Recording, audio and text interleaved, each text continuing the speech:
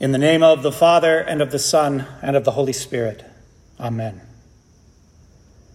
Today, Jesus teaches us of the two kinds of righteousness that we need in life. We need righteousness before men. Without this, you will have a miserable life here on earth. And we need the righteousness that avails before God. Without this, you have no hope of eternal life in heaven.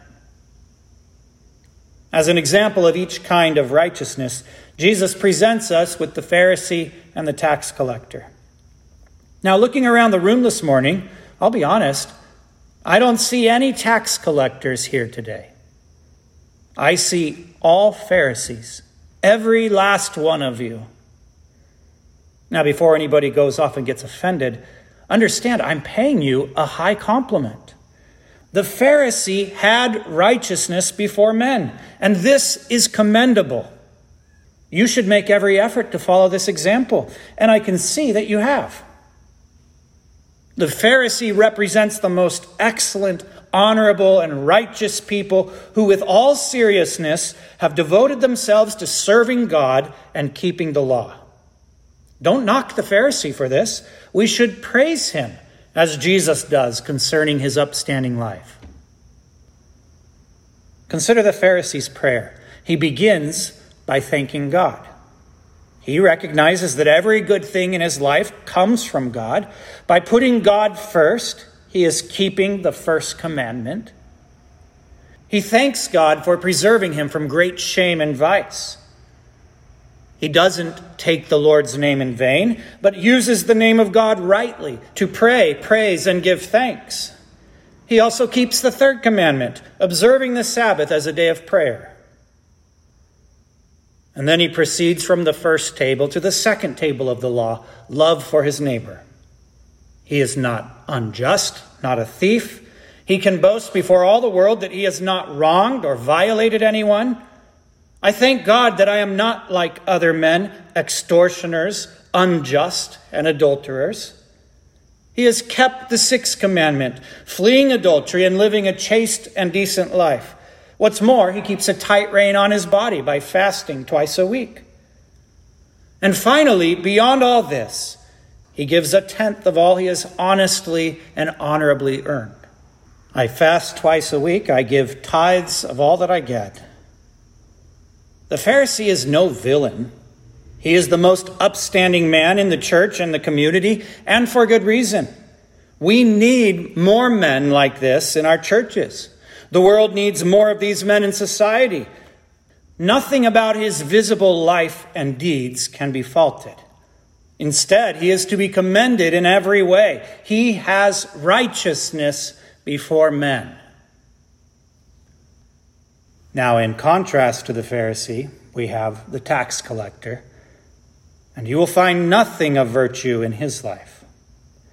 When Jesus speaks of the final step of excommunication in Matthew 18, he says, "If a man refuses even to hear the church, let him be to you like a heathen and a tax collector." Today, a man might work for the IRS and be a devout Christian, but not so in New Testament times. A modern-day equivalent of a tax collector could be a porn star. There is no possible way to have this job and be a Christian. The tax collector lived in open sin and vice, serving neither God nor his fellow man, devoting himself entirely to robbing, fleecing, and harming his neighbor. To be a tax collector was to be outside the fellowship of the church, estranged from God and man, an openly unbelieving and godless heathen.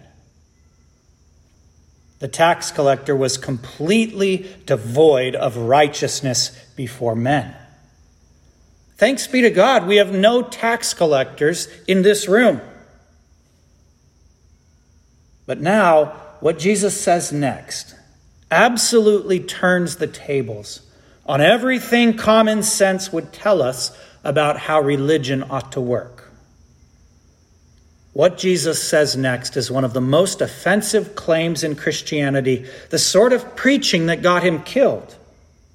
And what is that? The Almighty God, who will judge the living and the dead on the last day, tells us how his courtroom operates, saying, I tell you, the wicked tax collector went down to his house righteous before God, and not the Pharisee. This is where so many would-be Christians would say, stop the train and let me off. These are the words of Jesus? I thought being a good person was the whole point of the Christian faith. Aren't we supposed to be kind and loving? Then why does Jesus say that the wicked tax collector goes home justified and not the righteous Pharisee? If these questions make you squirm a bit in your seat, that's a good thing. It means that you're wrestling with the central issue of the Christian faith, righteousness before men, though good and necessary in this life, can never make you righteous before God. Outward righteousness will make your neighbor love you, but it can never make God love you. That's the fatal flaw in the Pharisee's thinking.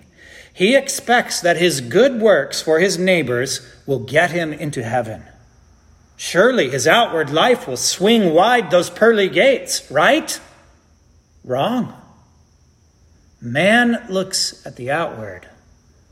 God looks at the heart.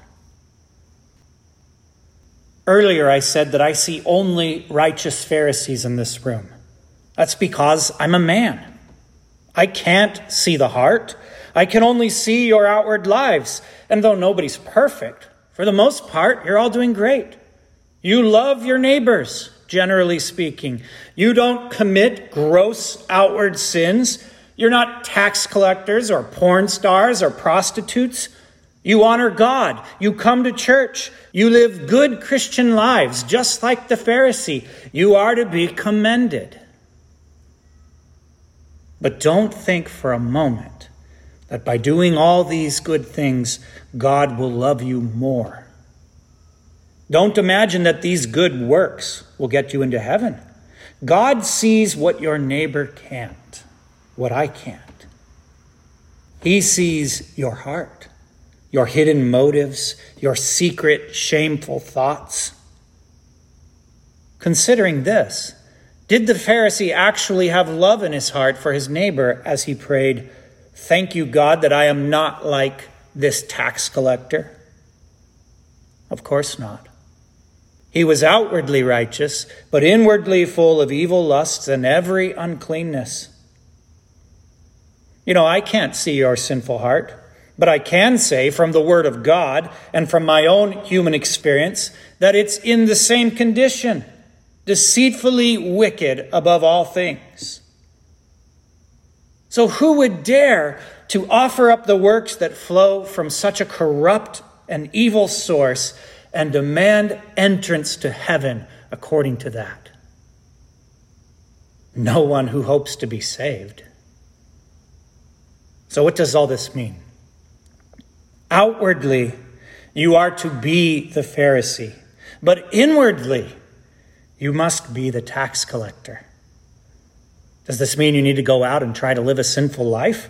No, you don't need to do anything to be the tax collector. Simply admit to the corruption that has existed in your heart from before birth. As far as your neighbors can tell, you're a good person, as you should be. But inwardly, you know the truth. Your sinful heart is the wicked tax collector, deserving nothing but temporal and eternal punishment. God, be merciful to me, a sinner. If that is your prayer, Jesus says that you will go home from church today righteous before God. How? Because of the righteousness that comes not by works, but by faith. Your feeble good works could never open heaven's doors, but the perfect life and obedient death of Jesus can and has. His righteousness is your birthright, granted to you in the saving waters of holy baptism, and clothed in these white garments, you can dare to look up to heaven, fully expecting to be granted entrance. Why? Because God is merciful to you. Righteousness before men is all about what you do, and it's necessary in this life. But righteousness before God can never be earned. It can only be received. And by faith, it is already yours. How do we know this? Because Jesus has promised that he will never turn away a sinner who comes to him for mercy. Remember, that was our prayer at the beginning of the service. Kyrie eleison, Lord, have mercy. Christ, have mercy. Lord, have mercy upon us. And Jesus always hears and answers this prayer.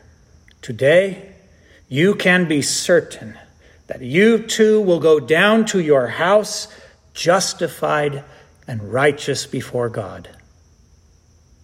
In the name of Jesus, amen.